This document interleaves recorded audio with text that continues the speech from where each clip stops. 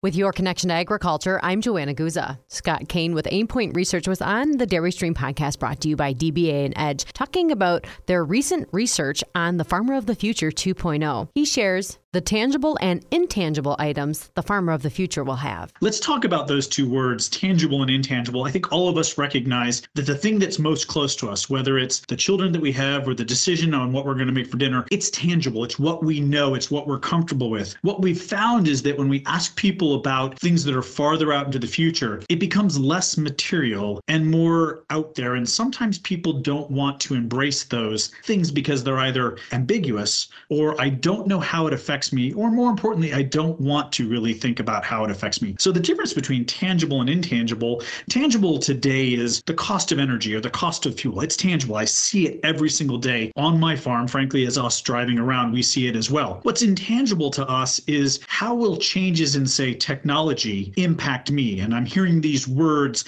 that are like AI or this is precision ag. I don't need to know about that. It's not going to affect me. And so therefore it is intangible. In the second Farmer of the Future, which was a repeat of the first, in so much as we asked many of the same questions, we saw what had happened over the past 5 years. And we wanted to ask more clearly, what do you understand is affecting you today? And how do you feel about those things that are farther out? And what we quickly learned is that some people are very good at putting into position what intangible means to them and how they'll accommodate it when it becomes tangible. Others don't want to deal with it until it is clear and present at their farm gate, impacting them.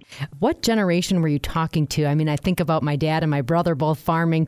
Two different perspectives there. So in the first one, we limited ourselves to men and women who were 55 years and younger. And so if you were over 18 and had principal operations or you were a decision maker on it, you were allowed to be part of that study. We capped it at 55 because what we originally wanted to do is say, what will the world look like in 20 or 30 years? And as much as we want every man and woman who's 56 right now to be farming 20 years from now, we really did want to focus on those men and women who are in the prime of their activity, who are starting, not those that are already well established. We took that governor off for the second one, not because it wasn't still important, but because, and I've had these conversations, I mentioned this in our speech, I've spoken to 80 and 90-year-old men and women who are the most innovative, the most creative, the most engaging, the most business-oriented men and women that are in farming. Frankly, would go toe-to-toe with anybody in business. To say that the age governs that is ridiculous. It doesn't. And so what we really wanted to do is make sure that we spoke to all of the generations, not only because an 80-year-old, just like an 18-year-old, can be innovative, but how